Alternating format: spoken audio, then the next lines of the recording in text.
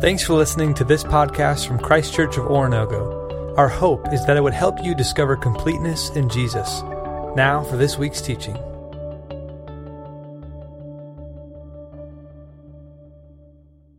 Good morning, church. Let's open our Bibles to Luke chapter 19. We'll be looking at the first 10 verses. If you're visiting Christ Church this morning, my name's Mark. I have the privilege of being one of the ministers here, and we're glad you're with us this morning. As you open your Bibles and you generously give to promote kingdom work throughout the world, we're grateful. Today, we're going to look at Jesus' encounter with a man who took advantage of the power he had. And he took advantage of it in such a way that it hurt people. Last week, we had a moment, if you were with us, where James and John, the disciples of Jesus, and their mother came to Jesus asking if they could have authority and power and they could be great in his kingdom. And Jesus taught us that being great in his kingdom is actually to be humbled. It's to accept what Jesus offers you in his wisdom and trust in him for that strength. Well, this week we have a similar situation when it deals with power, but we're going to be talking about someone who already has power, who already has authority, and who already has influence, and how they misused it, and what impact that has. Because if we understand how Jesus deals with an intentional advantage taker versus a person who doesn't take advantage of others, or if they do so, it's by accident, we're going to learn a lot about grace. Does grace apply to the person who takes advantage of another person because of the power they have available to them? Let's go ahead and begin in Luke chapter 19, verse 1. Jesus entered Jericho and was passing through. A man was there by the name of Zacchaeus. He was a chief tax collector and was wealthy.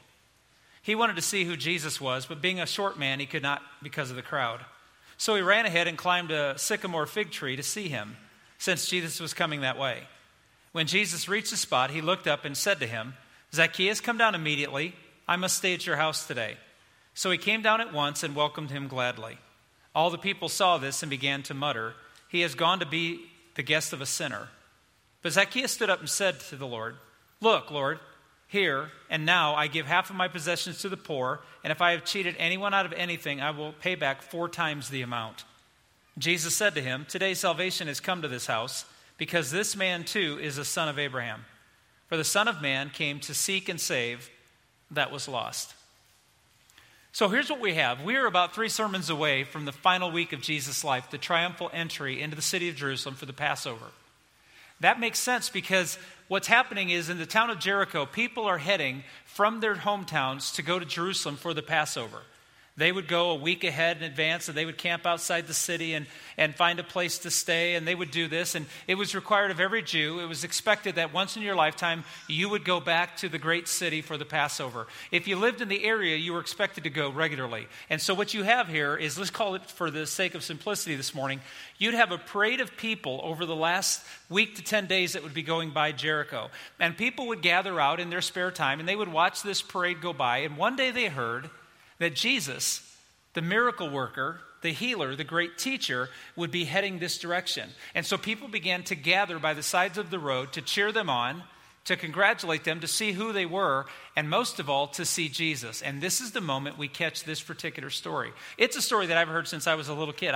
The first Sunday of my life, I was in the nursery at our church. So I've heard this story 1,000 times in my life because we all know that Zacchaeus was a wee little man. And if you don't know what I'm talking about, ask someone over 30 and they'll tell you or sing you the song maybe even or not. Okay, so the crowd's gathering and there is a tax collector named Zacchaeus who shows up in the crowd. And Luke tells us the story of this moment. But before, I used to ask the question, why Zacchaeus' story in the Bible? And now I understand it a little more deeply because it actually is very parallel to my story. And I believe if you pay attention to the details of the story, you're going to see that Luke told us this story because it's almost everyone's story. At least it's everyone's story who becomes a follower of Jesus. So we have this moment. Zacchaeus is there. And Zacchaeus is going to have an encounter with Jesus. And for this encounter to take place, there are 4 things I see in the text that have to happen. And they have to happen for you and me too. So let's walk through them. The first is you will have to sacrifice your self-dignity. If you truly want to be a disciple of Jesus, you are going to have to get over the image you want of yourself, the image that you want people to believe in. And sometimes you're going to have to do some embarrassing things to put yourself in a position to receive what Jesus wants to offer you. You see, the biggest barrier between us actually following Jesus and just being aware of him is our own pride. It's our own sense of self, who we want to be, how we want to be perceived, and what others think of us. Zacchaeus shows up that day, and let's just imagine, he doesn't think that Jesus knows who he is, does he? No. He doesn't think that Jesus is going to stop and care about him, and he doesn't believe that Jesus is going to become connected into his life. He's just going to the parade to watch Jesus walk by. He wants to, according to Luke, he wants to see Jesus for himself because he's heard things about him. And if you're paying attention, the large majority of us in this room, that's our story. We come to church because we want to see Jesus walk by. We want to hear stories about how awesome he is. We want to hear about what he's done. But we don't think he knows our name. We don't think he cares about us personally. And we don't think that he's really interactive in our lives because of the choices we've made. We just go to the parade every week and watch Jesus walk right by. And so here you have Zacchaeus in this moment. It's epidemic. He's cheering Jesus on, but he has no relationship with Jesus of his own. He's just a bystander. And it says, now the details when I was a kid made for a great song. Well, an average song. But the details were lost on me. He is a tiny man. We don't know how tall he was, but in my research, they said that the average Jewish man at that time would have been somewhere between 5'6" and 5'8". That would have been an average sized man. So if he's considered small in their culture, was he 5 foot, 5'1", 5'2"? It would have been someone that even today we would look at and say, there's nothing wrong with him, he's just small. So people are gathered by the road where everyone would parade all the way from Egypt to Jerusalem. They would go right by the town of Jericho. And so they would watch these dignitaries go by in groups of people, and they would notice that. Well, the crowd's thick that day, and Zacchaeus can't see. Now, if you and I are at a parade, let's say we're at a parade in Joplin, and we're standing on the side of the road, and we got there first, and everyone has to be on the curb, right? And we're standing with our toes right on the curb. We've got our spot. And a family comes in, and they got a bunch of little kids. You'd have to have no soul not to move back 6 inches to let a kid stand in front of you. Why? Because it doesn't block your view at all. You just move back, you let a kid go right there, everyone can see. If he takes your candy, you negotiate that later. I mean, come on, we're talking real life here. But you let a kid go ahead of you. Zacchaeus can't get to the front. He can't see over the crowd. He's not going to be able to see Jesus, and nobody will let him go up front. Well, why won't they let him go up front? Because he's a tax collector. Let me explain this. Tax collectors were Jewish people that worked for Rome. Rome would say to the tax collectors, I'm going to just make a number up, you're going to get $1,500 from every single person in this room. And you're going to count the number of people, and you're going to bring me that $1,500 per person. Do you understand? The tax collector said yes. Tax collector would come to you and say, you give me $3,000 right now. You didn't know how much the Romans expected. You just knew that the tax collector was making his living off the excess he took off of you. And could you run to Rome and complain about how you were being mistreated? Absolutely not. They didn't care as long as they got what? Their $1,500. So you have a system that is ripe for people getting ripped off. And the Jews not only couldn't stand the Romans, they couldn't stand one of their fellow Jewish brothers and sisters stealing from them to make a living at the expense of this cruel government. Now let me ask you the question again. Why can't Zacchaeus see? Because no one's letting that little guy up front. He walks up and says, could you move over so I could see? And they're like, drop dead, get away. He's not even going to ask. He's an outcast. He is the ultimate outsider. He's rich, though. Some of us will trade that.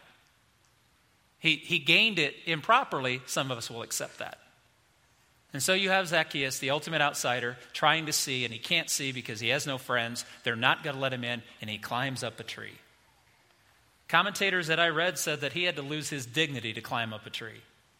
Because the reason he's in the tree is he has no friends, he's got a small stature, and no one's there to help him.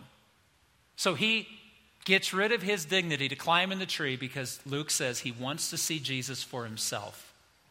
And I'm going to tell you today, you can see the comparison. If you really want to see Jesus, you're going to have to do some undignified things. The world is not going to look at your efforts and give you applause. They're not going to say, oh, I get it. In fact, most people who see those that really walk by faith, they don't get it. Not because they're stupid, but because they're too worried about how they appear. They're too worried about their own self-dignity and their own status and culture. And so we're so worried about what people will think of us that we don't actually realize they don't think of us. The people we're most worried about what they think of us probably don't spend 30 seconds a day thinking of us. But the one who thinks of us from the moment we were knit in our mother's womb never stops thinking about us. We'll stop and say, well, yeah, he loves me, but these people matter. So he climbs up in the tree. It's undignified. The world looks at you, our culture looks at you and I and said, really? You believe that the God of the universe became an embryo? You really believe that?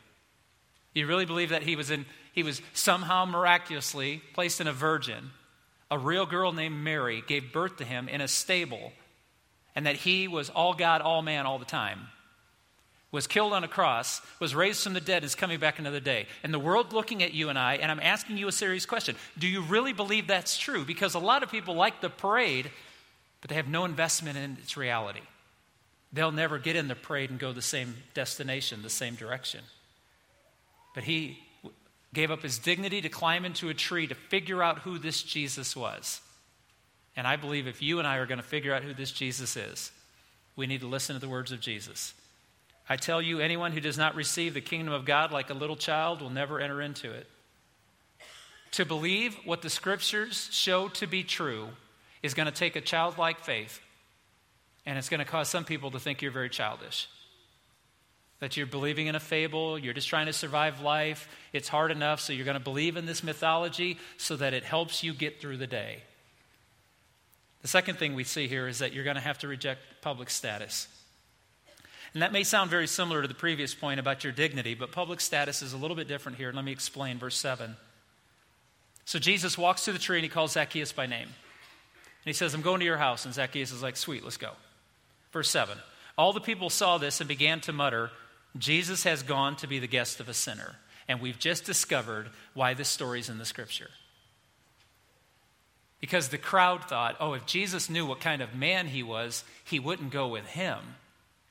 He would go with the rich in town. He would go with the famous in town. He would go with the powerful in town. He would go with the priests and the rulers of the local synagogue. He would go with the greats. He wouldn't spend his time with that guy. That guy's an idiot.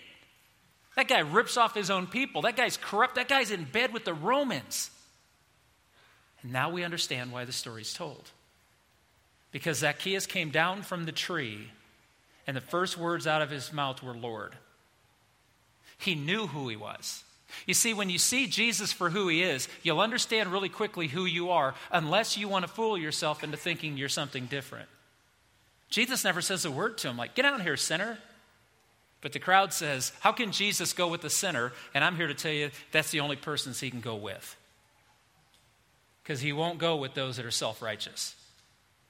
You see, Zacchaeus thought, he doesn't know my name. He doesn't care about me. We'll never have anything between us. And Jesus walks up to the tree and he said, hey, Zacchaeus. Never met him before. He says, hey, come down. I'm going to your house. He cares about me, and he's going to become a part of what I do. And this is what the world doesn't understand about the Jesus we've kept secret. We need to get people to stop watching the parade and start getting in the destination the parade's taking us. And so you have this moment. You see, the problem is the reason they call him a sinner is because people that don't know who Jesus is, they think that we're claiming that sin has no influence on us. And that's not what I'm claiming. I don't know what you are, but I'm not claiming that. I'm claiming sin has no power over me. But I'm not going to lie, it still has influence. And I don't like that. And the influence it has is because I let it. But it has no power over me. Through the power of the Holy Spirit and the death of Jesus Christ and the promise of the resurrection, there is nothing sin can offer me that's of any value to what I already have in Jesus. But we have presented through the church in some strange way into culture that we Christians, sin doesn't even tempt us. I don't know who you are, it does me. And that's why they said he's going with the sinner. And they said, this guy's not even trying. And Jesus said, that's the only one I can go to are the ones who receive me. You see, in the Sermon on the Mount, Jesus said some powerful things. This is the first sermon, the big public message that he probably preached repeatedly wherever he went. And it was this. You know, the righteous, self-righteous people live like this, but we live like this. The self-righteous people pray like this, but we pray like this. The self-righteous people give like this, but we give like this. The self-righteous seek for justice that defends their honor. We turn the other cheek and receive everything to show mercy. Jesus was flipping the script. So when they actually said he goes to eat with the sinner, Jesus is like, yeah, that's why I'm here. I came to seek and save that which was lost. Following Jesus will cost us our dignity and it will cost us our place. Thirdly, you'll have to make room in your private world. Verse 5. When Jesus reached the spot, he looked up and he said to Zacchaeus, Zacchaeus, come down immediately. I must stay at your house today. So he came down at once and welcomed him gladly. I'm told in the original language in verse 5 that the concept of must stay at your house actually means he stayed a period of time. It wasn't just, let me explain it this way. When I was a kid growing up in junior church, I heard this story, I bet 50 times in my life, and I'm grateful for it. But I don't know why. I'm 53 years old. I'm a Bible college graduate, and I've studied Scripture for the past 30-some years at a privilege of being a pastor. I've studied Scripture, and I still can't get it out of my head. As a little kid, I decided Jesus went to Zacchaeus' house, and they had graham crackers and milk. I still think that's true.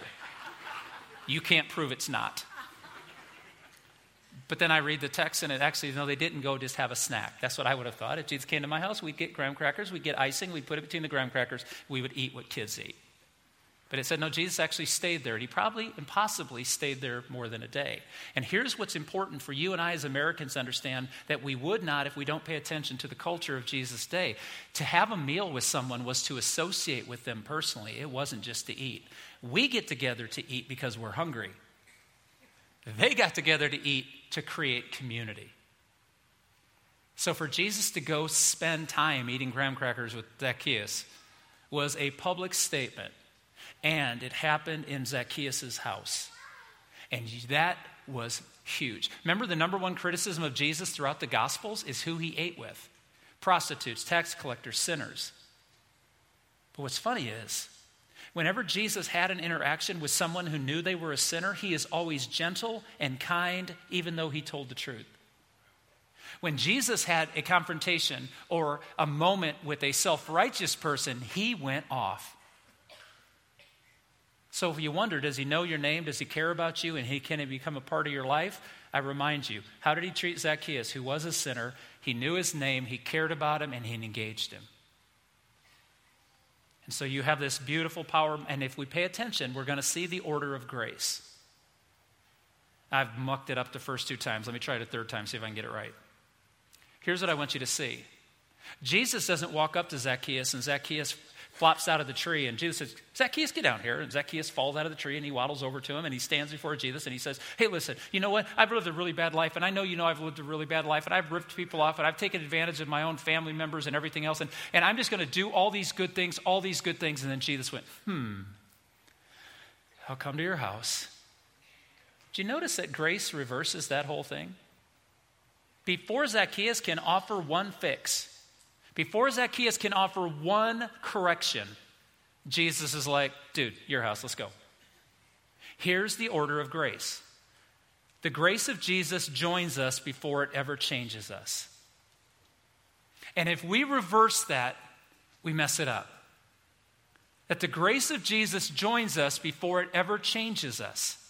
Jesus was going to his house before he offered to change a single thing, because Jesus knows this: when you know who I am and how much I love you, you will see the change begin to happen. If you're trying to get my attention and earn my respect, you'll never let grace do its work. So for everybody in this room, whether you're a believer or someone just seeking this out, please understand what we're learning here.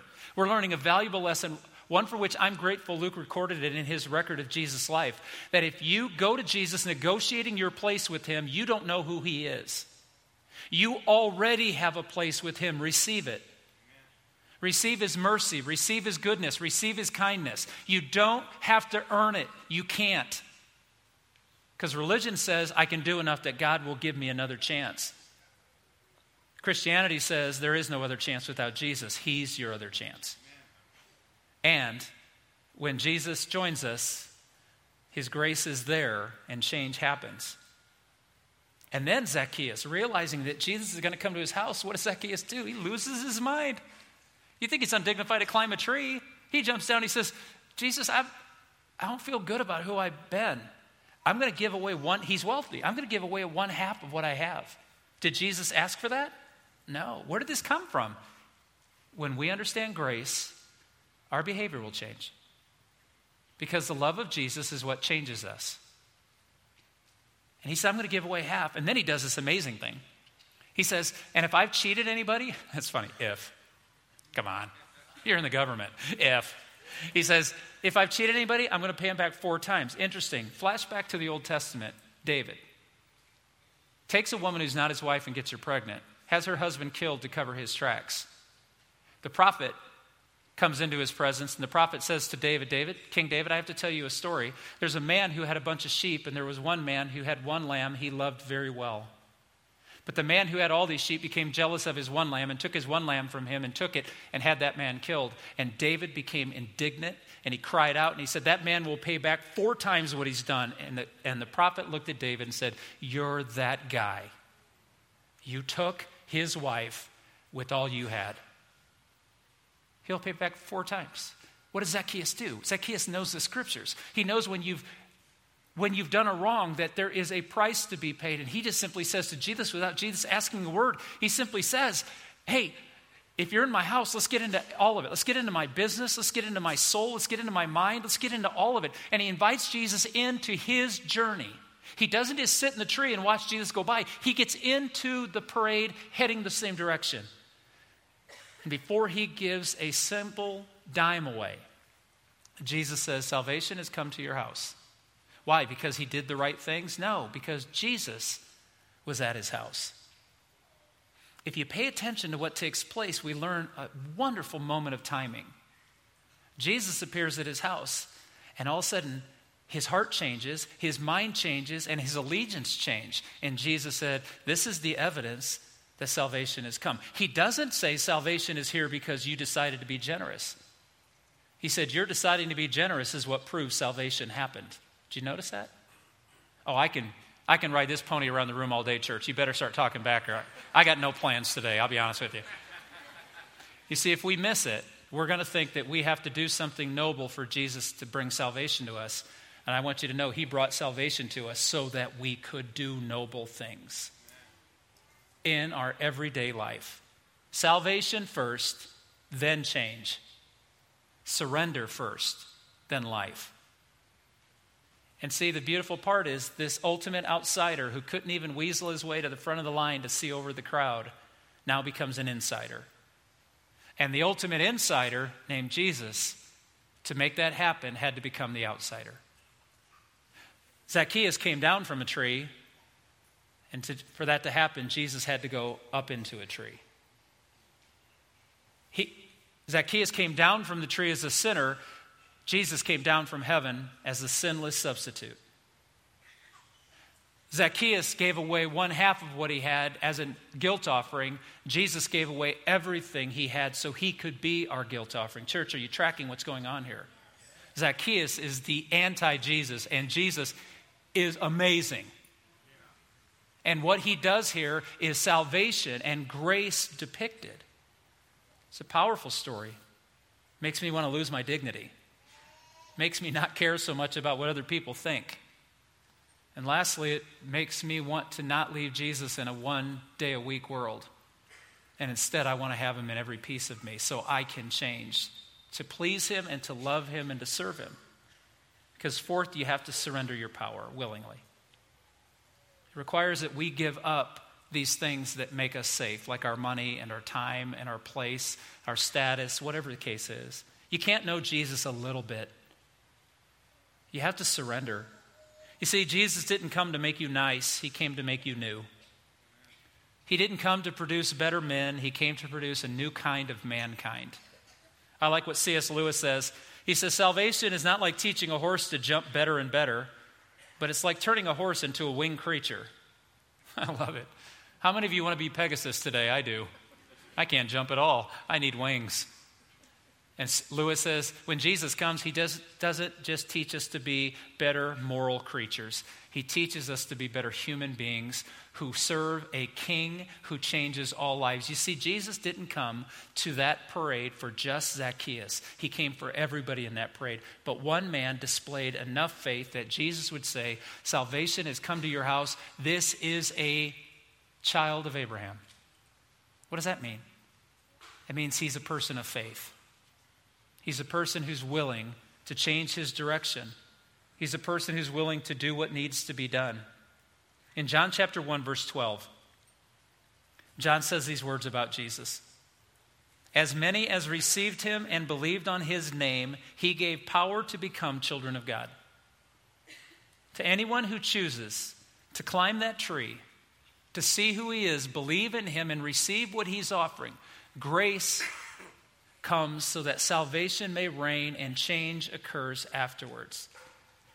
It's not what you don't know about Jesus that matters. It's what you do know. His goodness, his kindness, the timing of his mercy and grace, and his plan for all of us. So I want to ask you this morning to engage your head, your heart, and your hands. I want you to see what Luke recorded for us and realize what it's telling us. For your head, I'd encourage you, especially as a new year begins and we have all these moments where it's like, if I'm going to make a change, now's a good time to try. I want to ask you to engage your head. Spend some time seeing and acknowledging in Scripture who God is, what Jesus has done, and what promises are available to you.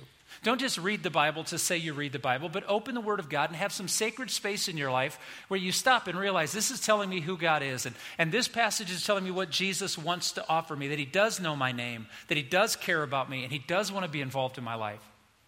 Understand the power of the Holy Spirit to take the influence of sin away from us and its power make it neutral and allow us to then choose what kind of people we choose to be because of what we receive from Jesus. For your heart, after you've allowed your mind to understand what the Scriptures are teaching you about God, the Son, and the Holy Spirit, and I ask you to spend some time realizing that's for you.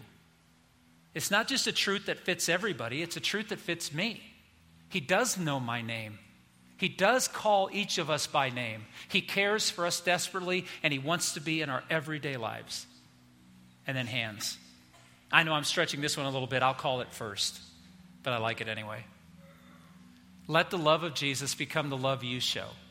How do you do that? How about some of us move away from the curb and let somebody come see Jesus and we invite them to have that better spot? How about we not worry about whether we're taken care of, and how about we look to say, how do we take care of those who don't know the Jesus I know? How do we invite them? How do we invite them into our home? How do we begin conversations? How do we love people like Jesus loved us? Because when someone knows they need Jesus, he is gentle and kind, and he offers them a relationship that changes eternity.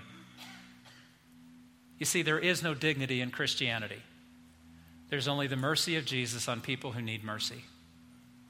Around this table around this room are 4 tables with lamps lit, and our elders and some of our staff will be at those tables to meet with you. And the challenge this morning is crystal clear. This is it. If you've watched a parade walk by for way too long, and you're beginning to appreciate that Jesus is significant, that he matters, but you don't know how much he matters to you personally, that you've never really put yourself out there to be known by name and to be loved well, and you've never followed him where he's going, because he's going to the cross to die for us, and you've never made that choice, I'm going to ask you today, what are you waiting for? He is who he said he was, and he will do everything he ever promised to do. You and I only have to receive that and trust it. Is today the day you trust? Because I know in this room there are people who have waited year after year watching the parade going, one day, today's that day. And you go to one of these tables, and you'll be met there by an elder, one of our staff, and just have a conversation about what I need to do to become a follower of Jesus. I promise you, we won't make you do anything.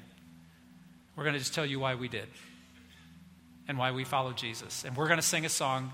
Since I'm talking about a story I've heard since I was a tot, we're going to sing a song that's been sung for generations. And it's a song that says, I surrender all. That's all we get to do today. And if you can't surrender all, then don't surrender anything. But if today's the day you surrender all, then sing with us. Testify in this room that Jesus Christ is worthy of trusting. That salvation first and then the change. But oh, what a change it will bring if you trust him. Let's stand together. Thanks again for checking out this podcast. We hope this teaching helped you to discover completeness in Jesus and encourages you to help others do the same. For more resources or to learn about Christ Church in general, visit us online at cco.church.